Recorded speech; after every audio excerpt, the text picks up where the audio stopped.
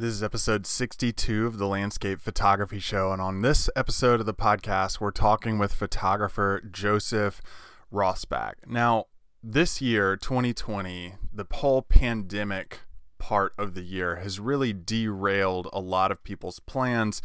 It's had devastating effects on personal lives, not only that, the economy in which we live, and a lot of sole proprietors or entrepreneurs and photographers have really been impacted by the whole pandemic. Joseph and I talk about that during this episode, both the negatives of that and how it's affected a lot of our workshops as landscape photographers.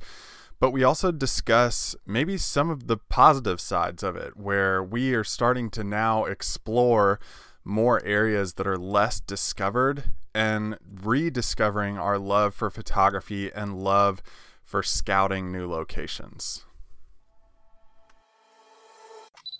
The Landscape Photography Show is a podcast where you can listen to your favorite photographers talk about their journey in photography. It's a place where you can be inspired and also learn how to take better photos. So sit back, relax, and enjoy the show. Hey, what's up, guys? We're here with Joseph Rossbach. And Joseph, I think when I first started trying to get you on the podcast, it was from my old podcast. And I think this is like a 10-year process in the making to actually sit down and actually, I think it took a global pandemic for us to have this episode.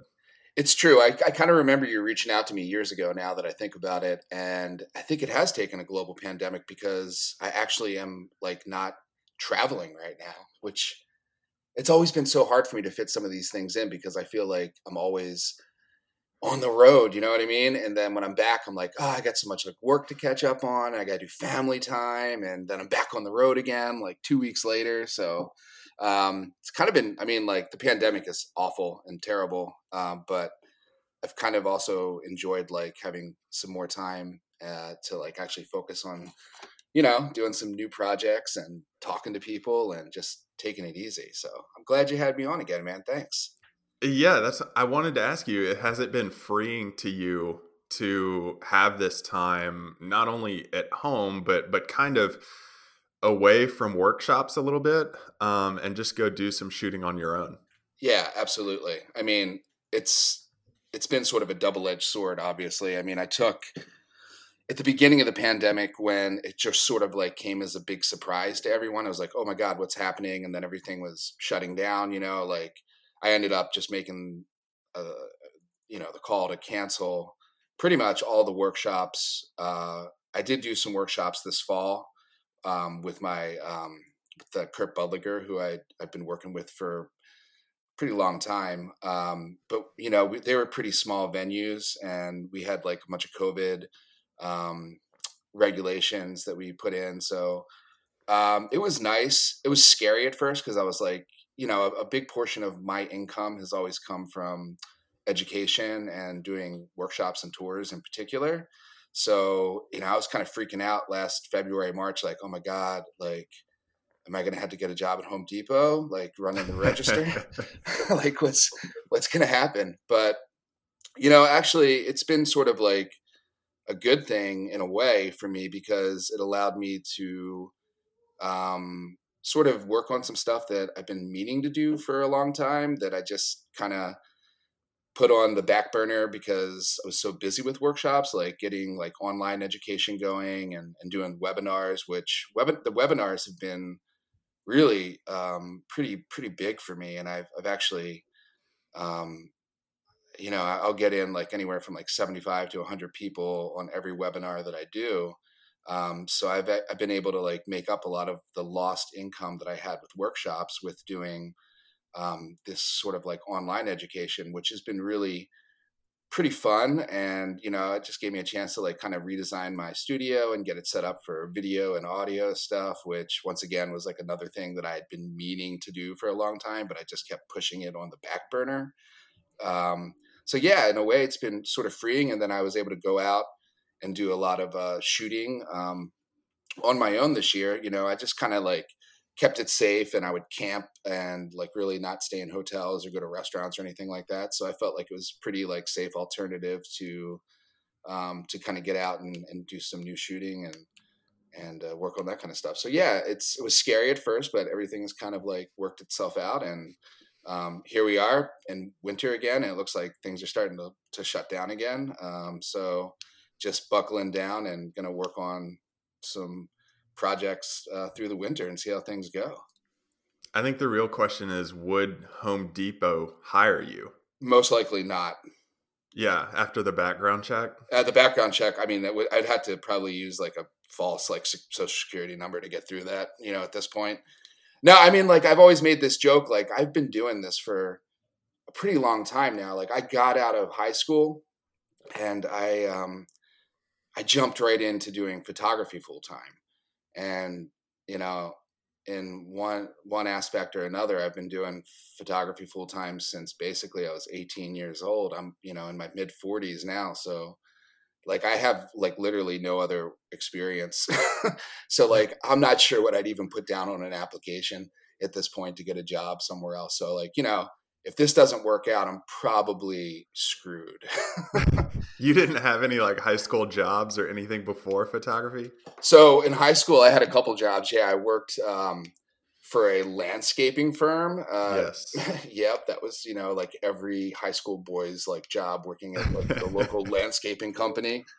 And then at the tail end of my high school experience, I actually worked for Ritz Camera, which is long out of business. Mm-hmm. But I worked there in their photo lab for a couple years, and then as soon as I got out of high school, I think I worked there like the first, I don't know, 6 or 8 months out of high school, and then I got an opportunity to work for free for this wedding photographer out of DC. His name was Monty Zucker, who he was kind of like a legendary wedding photographer back in like the 80s and 90s. He's passed away now, but I worked for him for a summer and kind of learned, some of the ropes with doing like weddings and portrait photography, and kind of just learning how to like show up on a job and get things done. And like, then after that, I got jobs doing like, I started doing like weddings on my own. And then before I know it, I was working as a full-time sports photographer in like the Maryland, Virginia, DC area. I did that with a little photojournalism for about 10 years until I broke out into doing the nature landscape gig full time when I was 28. So, I mean, I've been doing this full time now for, let's see, 16 or 17 years, I guess. Mm-hmm. So, yeah. What is it like going from high school straight into photography and kind of doing your own thing instead of going the college route? Because I feel like culture in the United States is just automatic high school to college. There's no questions asked. Did you get pushback on that at all? Not a lot. I got a little bit of pushback on that, but I mean, like I was never a great student. I had a lot of like learning disabilities when I was younger. So like going from high school to college wasn't actually like for me going to be the most like fluid transition, I think. Mm-hmm. I think the only pushback I got from my folks at the time was my dad was like sort of like one of these like company men, you know what I mean? He's a big corporate guy. Mm-hmm. He'd always worked in, he'd worked for the same corporation for like pretty much the majority of his adult life. And he was just like under the, he just thought basically like, you need to get a job with like a company or a corporation. That's how you're going to get like your benefits and your retirement package. So, he pushed back on me wanting to do this sort of like freelance sort of stuff, photography. But, I just kind of ignored him. like, to a certain extent, like I took what he had to say with a grain of salt, because like I always had I had a love for photography when I first got into it in high school. I took a couple art electives with black and white and darkroom photography, and I was like, man, this is awesome. I love doing this. And I kind of knew at a pretty young age, I guess, that it was something that I was really, really into. I really thought like maybe it's something I wanted to do as a career. And I liked the creativity behind it. And I also liked the fact that I could kind of do it my own way. You know what I mean? Which that's just how I operate. I like to do things on my own. I've never really liked working for someone else and having to show up at a 9 to 5 sort of schedule. It's just too much routine for me. So it would just sort of was a natural fit. And I just went with it basically.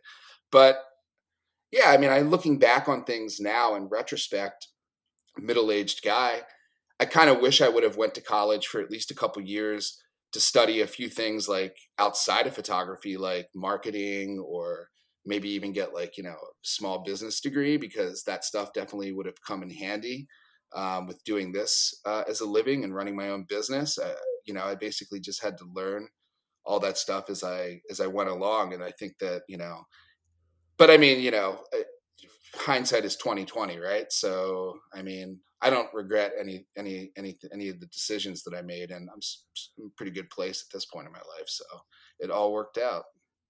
I will say, as somebody who did go to college for 4 years, got a degree in geography of all things. Obviously, I'm not using that degree at all. I did try to get like a secondary degree in small business, and after statistics and analytics, I like failed both of those courses, and I was just like, this thing is not for me. I'll never have my own small business. And lo and behold, here I You have am. your own small business. Yeah, yeah. It's funny how these things work out. It really is. Going back though, Joe, like put yourself in those shoes again. I get a lot of people, and I'm sure you do too, asking, how do you do what you do? Like, I want to do that. A high schooler coming out, like, what do they need to know right now? Or anybody who wants to be a photographer, what do they need to know right now about possibly jumping into it, not going to college at all? Yeah, so like, when I got into photography, things were very different than they are now, obviously. When I started shooting, it was film, and and I always had a passion for doing landscape and nature photography, even though I was doing all these like odd jobs, like doing weddings and doing sports photography. Like my real passion was taking landscape and nature photos. So, all that I could say for that is, and who knows the way that things are going to change in the next like 5 years or 10 years. It's constantly evolving. But what I would say is, like, if you really want to do this, for a living, then the passion has to be there first. Like, because breaking into the business is going to be really tough. It's going to be demoralizing at first because you're going to have tons of setbacks. And you have to really love what you're doing and really have a passion for it, because if you don't, it's really easy to get like, persuaded to do other things in the beginning. I would say that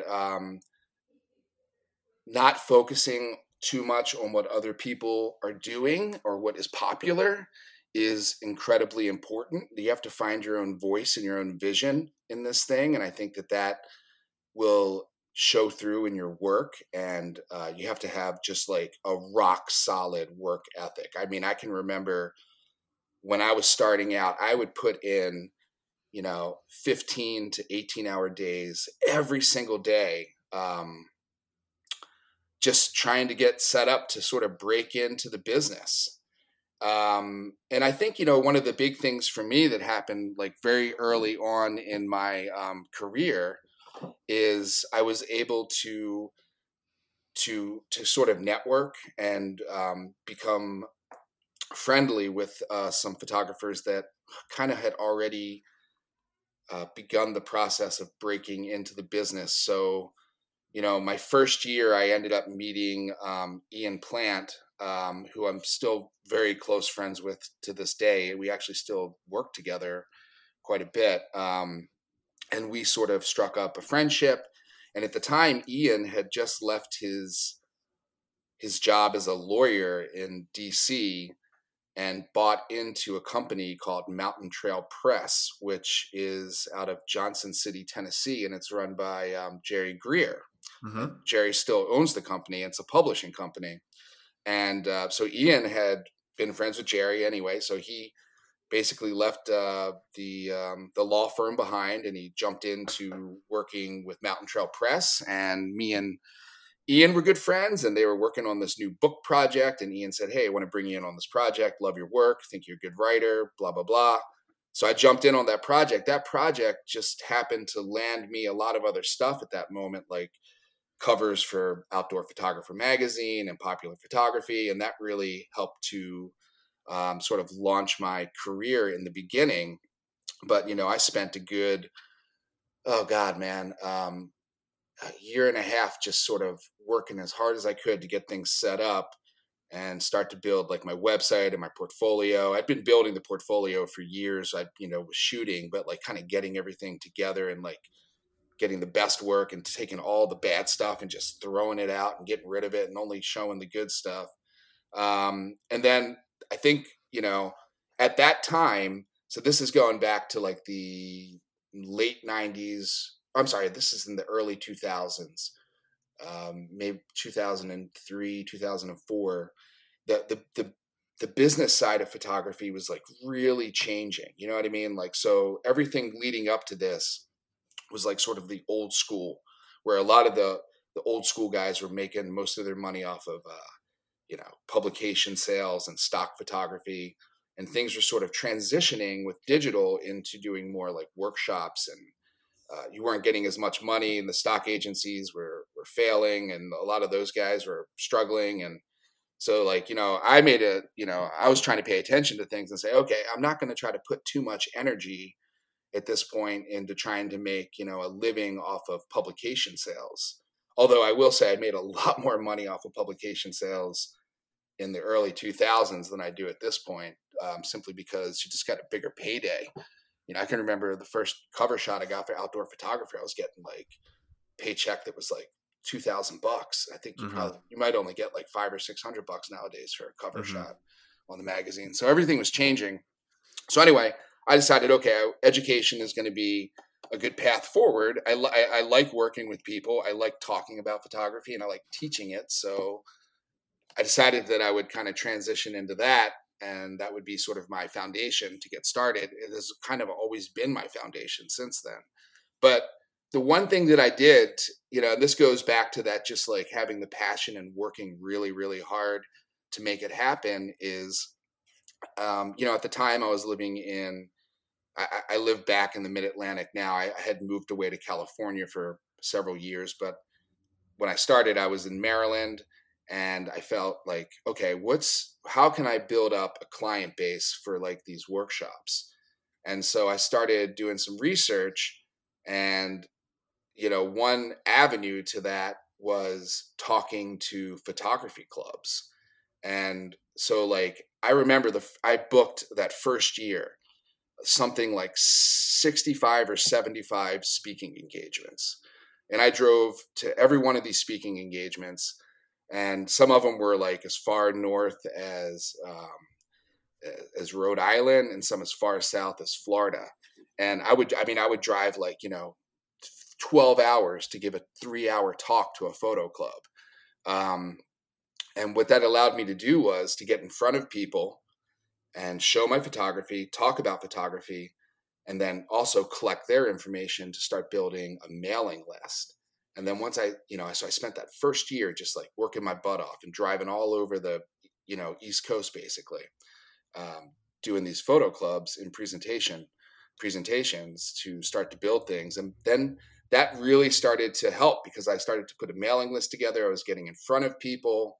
These were people that were obviously, photo enthusiasts or whatever. They were in the photo club. So selling them workshops wasn't that difficult at this point. And then things just started to build off of that. So I would say for someone jumping into the game, like, put together a game plan, figure out what you want to do, and then attack that, and just be tireless about it, and realize that, there's going to be a lot of setbacks in the beginning, and you're not going to see a lot of money up front at first.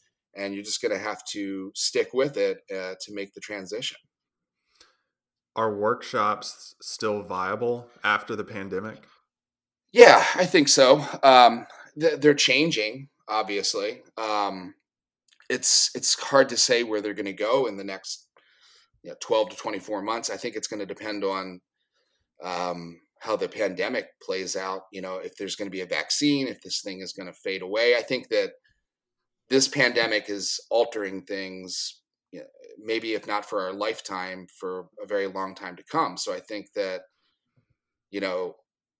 the workshops will change a little bit. Though, to be honest, they haven't changed remarkably for me. And that's simply because I never really did big group workshops to begin with. I mean, the max people that I ever did solo was about 6 people. So I've cut it down to 5 people. And what we've done is, instead of we've implemented some measures, like we're not carpooling right now. We're not doing indoor classroom time. So what I'll do is we'll do a group workshop. We socially distance outside. We make people wear their masks. We don't do group meals. Everybody has to drive separately. So it's a safe way of doing it in a small group.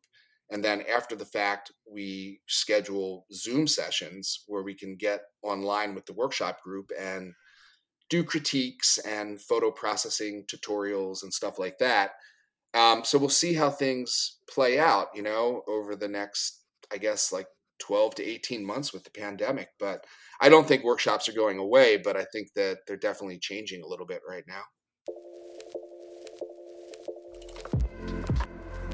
Hey guys, real quick, I just want to talk about today's sponsor for the podcast, and that's visualwilderness.com.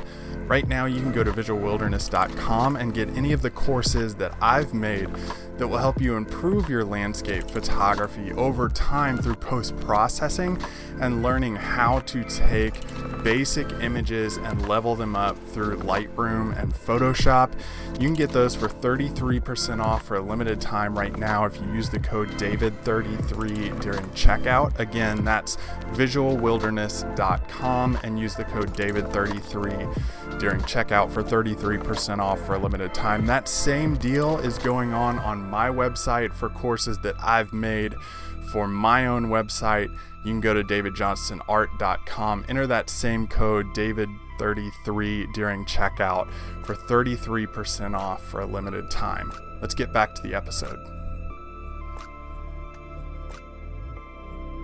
How you mentioned film and starting out, and we've talked extensively about your beginning in photography. How has your photography changed from then? Obviously shooting digital now, but Sure. Going from that point to now, how has your style in photography changed? Well, I guess my style in photography has went through different stages of evolution. I mean, I think that starting off shooting film photography was sort of really important to the way that my style is now, because, when you were shooting film, and first of all, when I shot film, when I was doing my landscape work, I was shooting with a large format camera, 4x5 camera. So, you just were very, very mindful about the images that you were creating, because first of all, it was expensive. Every time you click the shutter, you're looking at like $5, right? You got the cost of the film, and then you got to process, you got the film developed, because shooting transparency film at the time, 4x5, and it's expensive. So I wasn't shooting a lot, and I was very specific about getting the best composition I could get, and then waiting for the best kind of light, waiting for all these things to come together before you click the shutter. What year was this? Oh, so I started off doing large format stuff probably in 95. Okay. And I shot 4x5, and I shot a variety of formats. Started off doing 4x5 stuff. Well, when I started off in high school, it was all 35 millimeter black and white stuff. And then as I transitioned into doing landscape stuff, I started reading stuff by like David Munch and Jack Dykinga and all these old school large format guys. And I was like, oh, wow, this is like the way to go with the tilts and the shifts and the image resolution and the quality. So I was 8 years old, by the way. You were 8 years old. God, you're making me feel old, man. But yeah, so like I think that foundation of film like definitely anchored me in. Now when digital came about, um, a lot of things changed. Like, like so back then, like an ultra wide angle lens was like 20 millimeters, maybe 18 millimeters. Hmm. And then all of a sudden you had like these 11 to 24s and 14 to 24s. And so then this ultra wide angle style of photography became very popular towards the beginning of the sort of the digital revolution, right? And and I was sort of hooked on that. I was like, wow, it's pretty amazing to do that. So when I sort of transitioned from film into digital, I was like shooting everything wide angle.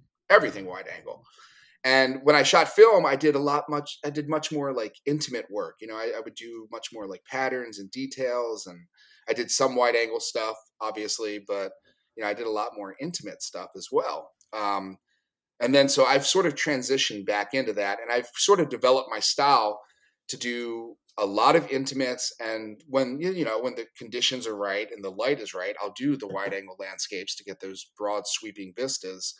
Um, but then the workflow has just kind of changed now, in a way, because you can problem solve with digital photography so much more than you could with film photography. Like if your exposures are wildly out of sync, you can bracket and put them together, or you can, shoot multiple compositions to blend together into a single shot for panoramics or just a sort of a unique perspective.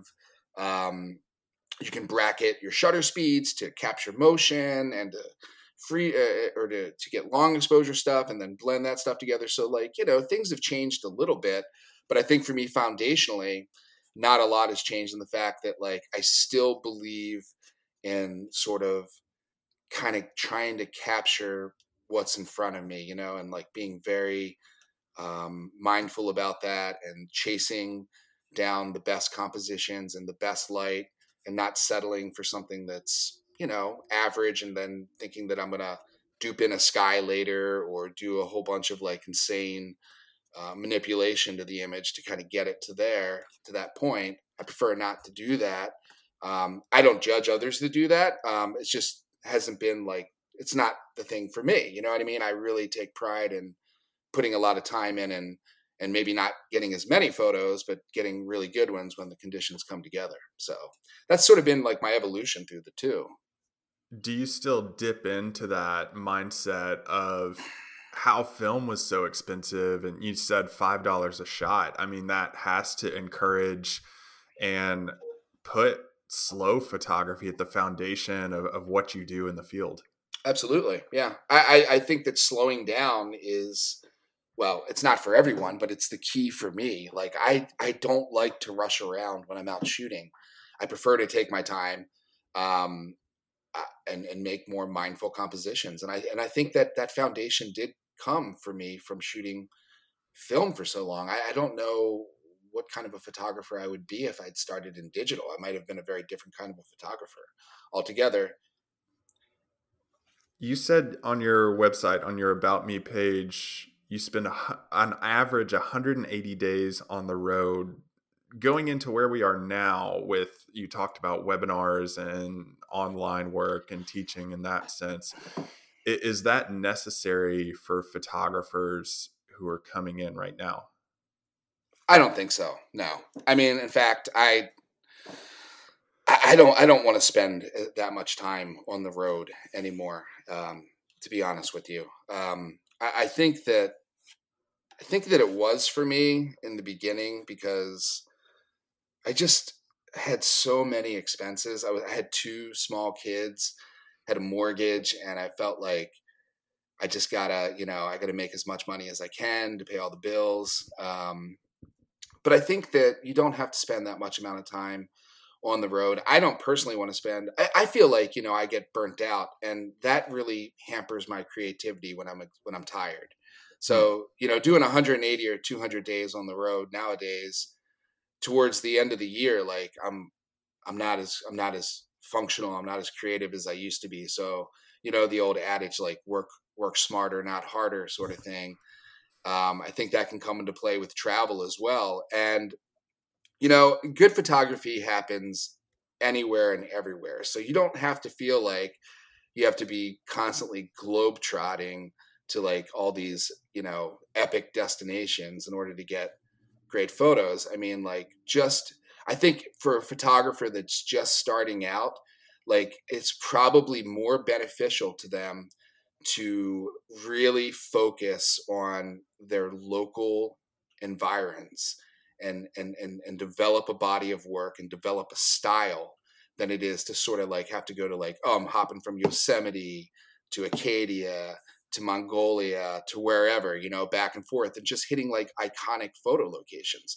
Like, sure, yeah, you're going to get a lot of bang for your buck right off the bat up front, but I don't think that the longevity of that will play out. And I think that if you're developing a body of work that is solid and has your name on it, your style on it, you can do that anywhere. So I think it's a good idea to start local and then sort of go from there. I'd prefer to do maybe 100 days, 80 days in the field. And a bunch of those days might be, I'm in Virginia now. So like a bunch of those days might be in Shenandoah National Park, which is only about an hour and a half drive for me from my house. So I can go down there for an afternoon. I can go down there for 2 or 3 days if I want and really just hike around, explore the park, take my time, come up with compositions that I haven't shot before. So no, I don't think it's necessary to spend that much time in the field. And then especially now that with the pandemic that's happening, I think that that's forcing a lot of photographers that were kind of on that sort of train where they were just constantly traveling to sort of rethink things a little bit. Yeah, I think, and if I can throw my 2 cents in on that Totally. too, Joe, it's like once the pandemic hit, and I kind of thought, well, I can't really go on some of the trips that I had planned this year. I've really focused on areas that were 3 hour drive from my home. Right. And I would go out, wait for the right conditions for on the weather forecast, go out and hit them all or hit one at a time in just a day, head back home. It's always nice to sleep in my own bed instead of a tent on the ground. Totally. Yeah. And I found that doing it that way, I made way more strides in, like you said, my style and my creativity in the areas that I was going to shoot in rather than going to iconic spots. And while those do bring the attention Sure. and those shots do get you the likes on social media Right. and bring eyes to your work, it's the process of developing your own style, like you said, in your local areas that really helps you make the stride so that when you do go to iconic locations like Yosemite, like you threw out, Right. you're not just going to the same footsteps that everybody else has sat in. 100%, man. I couldn't agree with you more. I mean, like, just hearkening back once again to my younger days in photography when I was in my 20s, my early 20s, and I was really just kind of like learning the ropes and figuring out like how to do this thing and take photos, take good photos. I didn't have the money back then to travel. You know what I mean? So like I did most all of my work in those days in the mid-Atlantic, like about a 3 or 4 hour radius around where I live. Um, and that was important because first of all, it was on the East Coast, right? And so you're an East Coaster, so I think you're going to get this. Like shooting on the East Coast is very different than shooting out West, right? 100%. 100%. We just don't have that sort of like grand scenery that you get like in places like Yosemite or Death Valley or pretty much anywhere out West. Everything here is a little bit more tucked away. It's a little bit more intimate. It's a little less dramatic. So like right off the bat, just kind of like, cutting my teeth on the East Coast with photography sort of developed my style to be a little bit more maybe intimate, a little bit more thoughtful than being like, okay, I live in California, I can drive to Tunnel View and get a banging shot of, Yosemite. I know exactly, it's easy, right? I put my tripod right here, wait for some good light, it's going to happen.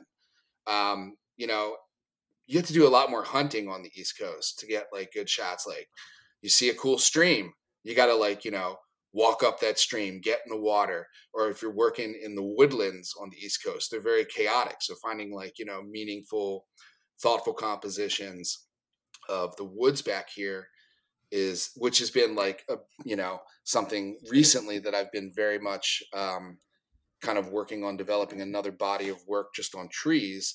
Um, Working on the East Coast, to me, is a lot harder. And I've shot in pretty much every environment you can think of in the United States. And I lived out west and I've been shooting out west for a long time. I mean, for me, shooting in Aspen Grove in Colorado, and I'm not, not to disparage awesome aspen shots because they're still hard to do, but like it's a lot easier than it is shooting in, a mixed hardwood forest on the East Coast, just simply because of the different tree species. There's more deadfall. It's just much more of a chaotic environment. So coming up with those really clean, beautiful compositions out here is harder. And I think it is important to like just find your local area, and just really work that stuff, month after month, year after year, develop that style. And like you said, when you start to develop your style, you can transport that anywhere. So you're going to find, like, when you then take a trip out to, Colorado or Death Valley, you're putting your sort of your own stamp on those images. You're not as worried about like, oh man, what are the iconic views out here? I got to find those. That's the shot, You can even visit an iconic location and be like, all right, I got this. I'm going to do my own thing here and come up with something a little bit different than what maybe has been done 1,000 times before, And I think that is important for developing that personal style. I would say that too. Like I always say to people who ask me about West Coast versus East Coast, is like those West Coast shots, while they are beautiful and I love my time out there, they're more of that like, whoa, right off the bat, Mm-hmm. knock your socks off types of shots.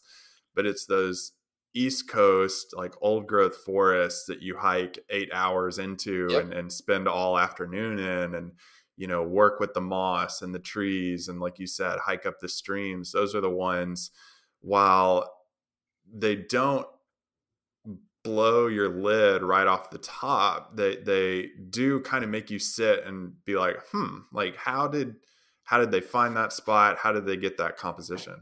Absolutely. And I think those images don't blow anyone's lid right off the top until you've spent time photographing in environments like that. And then I think once you do that, you have a better appreciation just for like, how much work goes into making a good shot in those sort of locations.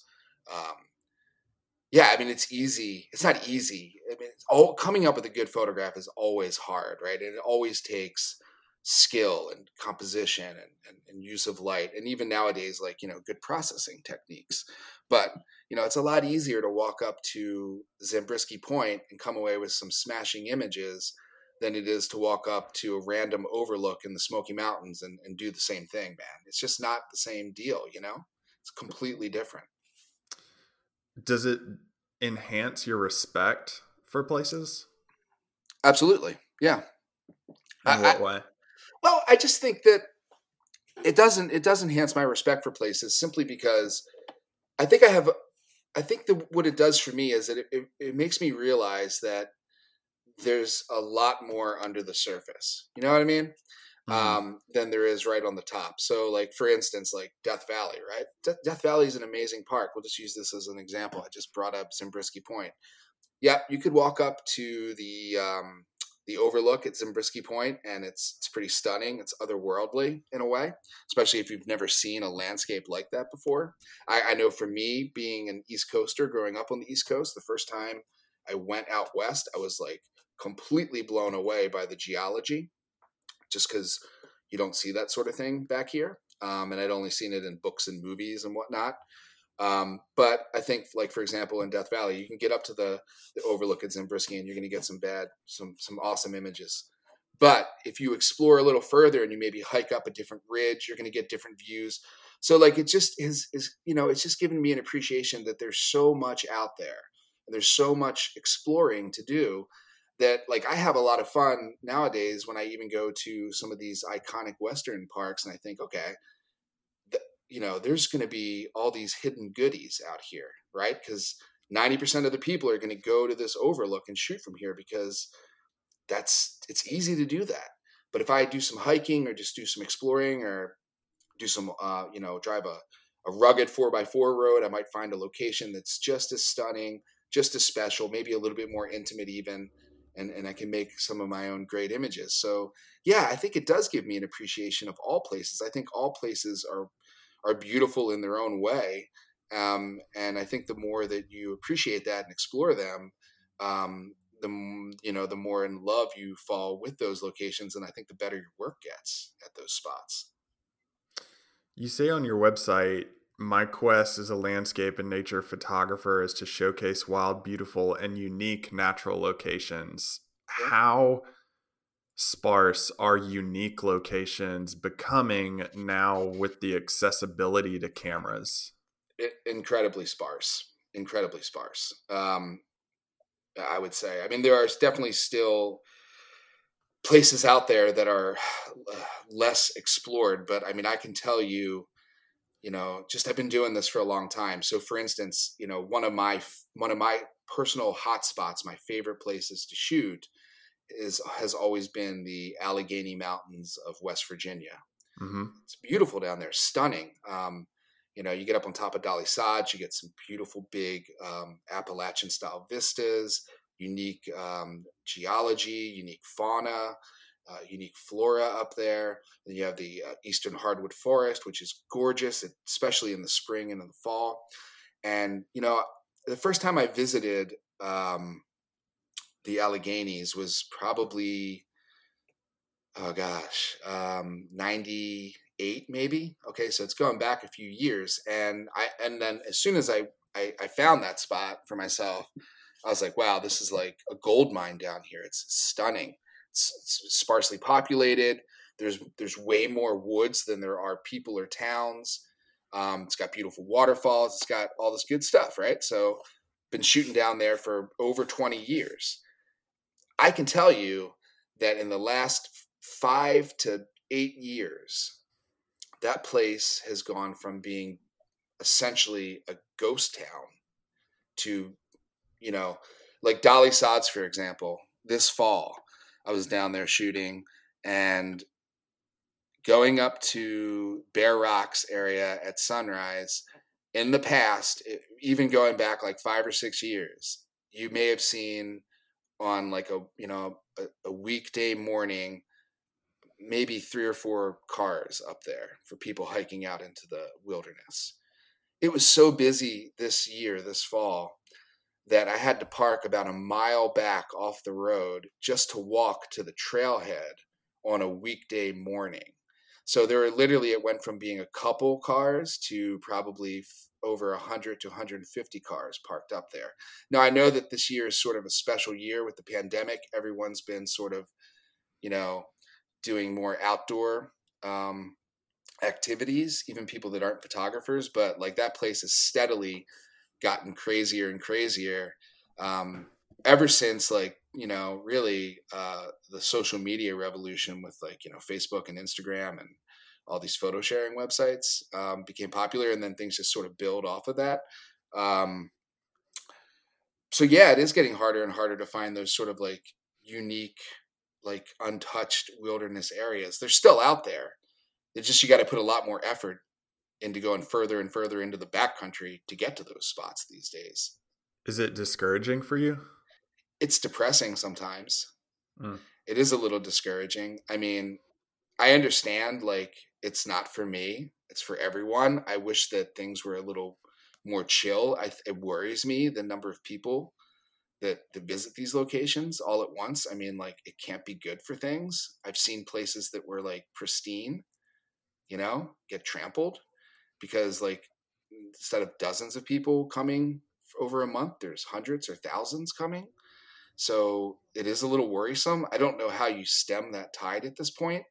I've tried to bring things back a little bit and be a little bit more mindful and careful about, the way that I label photographs, especially the way that I label photographs or talk about locations on social media without putting down specific names of places, just being kind of vague about it.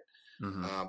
But I don't know. But for every shot that I put up, there's probably 10,000 more shots that somebody else is putting up that they're doing the same thing. So I'm not sure how. I mean, we can all take personal responsibility and try to be smart about it, which is another reason why I do like small group workshops. I don't want to bring 10 or 12 people down to a specific spot because it's going to get trampled. Having 4 or 5 people is much more manageable. It's much softer on the landscape, and you can manage people and educate them. Hey, don't step on that. It's, it's very sensitive. Stay on the rocks, whatever.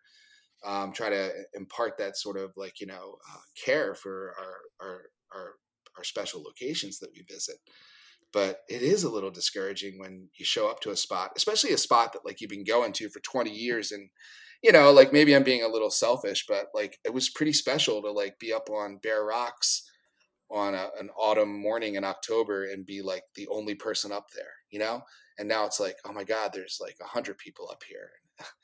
And so it's tough. Yeah. And it can be discouraging. It pushes me a little further away from those spots. It makes me want to find new locations or just kind of just walk back into the woods and look for some stuff that hasn't been done before. So no, that hits home, man. Like even what you're describing at that overlook, like just my past trip to Klingman's Dome in the Smokies, while it's always been a popular spot to go watch sunrise, Yep. I had never seen it with this many hundreds of people, drones being flown, and just like absolutely out of hand. Just chaos. Yeah. Absolute chaos. It was insane. Yeah, we experienced a bunch of that up in Acadia National Park this fall. Now, me and Kurt ran a workshop up there. We've been doing workshops in Acadia for 10 years now, I guess. Some of the spots, man, I mean, there were literally just 300-400 people trying to get in. It was like, oh my God, this is unsustainable. I do want to point out something. I did catch this. I know you mentioned Ian Plant a little while ago. I know you do some work with shutter monkeys and what he's doing with that. Yeah. In a recent video you guys did to Badlands National Park, yep. You referred to Ian as the Bobby Flay of landscape photography. Yeah, there's a long story behind that. I have to hear that. So I don't know if you've met Ian before, but Ian is sort of like your quintessential showman. You know what I mean? Uh-huh. So he had this grand idea. So we had decided, yep, we're gonna get together out in Badlands to do some photography. Let's do a video for his Shutter Monkeys channel. And so I was like, yeah, that's great. Let's do that. I'll meet you out there. So we went out, and Ian has been watching, I guess, a lot of TV during the pandemic. And apparently he likes the Food Network. So he was like, we should do this, like, what's that show? The Iron Chef or whatever, where they kind of. So Ian already tagged himself as the Bobby Flay of photography. And he's like, what I want you to do is say the Bobby Flay. And so we filmed that whole little bit. And then I was like, dude, this is kind of silly. Let's just do the video. Like, we're just out here. We could have a competitive, like, sort of thing going around it, but let's just do it without this sort of like Iron Chef thing. And he was like, yeah, okay, that's cool. I get it. You're not comfortable with that. And then he ended up putting it in the video anyway. So that was sort of like Ian's idea to crown him the Bobby Flay of landscape photography. But I mean, I'll give him some credit. He's an incredible photographer. He's an incredible educator. But he definitely has a flair for the dramatic, my friend. Let me tell you. So he crowned himself Iron Chef of landscape photography. Ian has crowned himself the blah blah blah of landscape photography many times in the 20 years that I've known him. So I gotta knock him off his shelf every once in a while and keep his ego in check. So that was my attempt during the filming process in Badlands, but. He did all the editing for it. So and he had the final call in the end. If he's Iron Chef, what are you? Oh, I'm the sous chef of landscape photography. Okay. All right. Yeah. I gotcha. Yeah. I like to remain a little bit more humble than that. Gotcha. You're even like maybe one of the people who come and clean up the kitchen once exactly. I'm finish recording. Exactly. I'm the guy that cleans up the slop off the floor at the end of the session. Well, where can people go to find more out about you?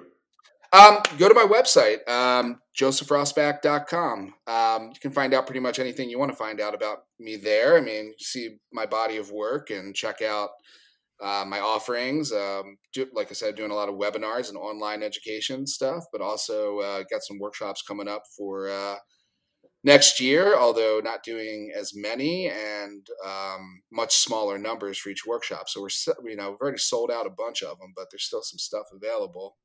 And I'm also working on redesigning the website right now. So I'll have a new website launch come probably the first of the year. So I've been working with Jack Bauer over at Wide Range Galleries. It's something I've been meaning to do for a while, but I figured, hey, it's pandemic time. It's the perfect time to jump in and reinvent the workshop wheel or reinvent the website wheel, Well, he's Joseph Rossbach. Joseph, thank you so much for coming on and talking to us.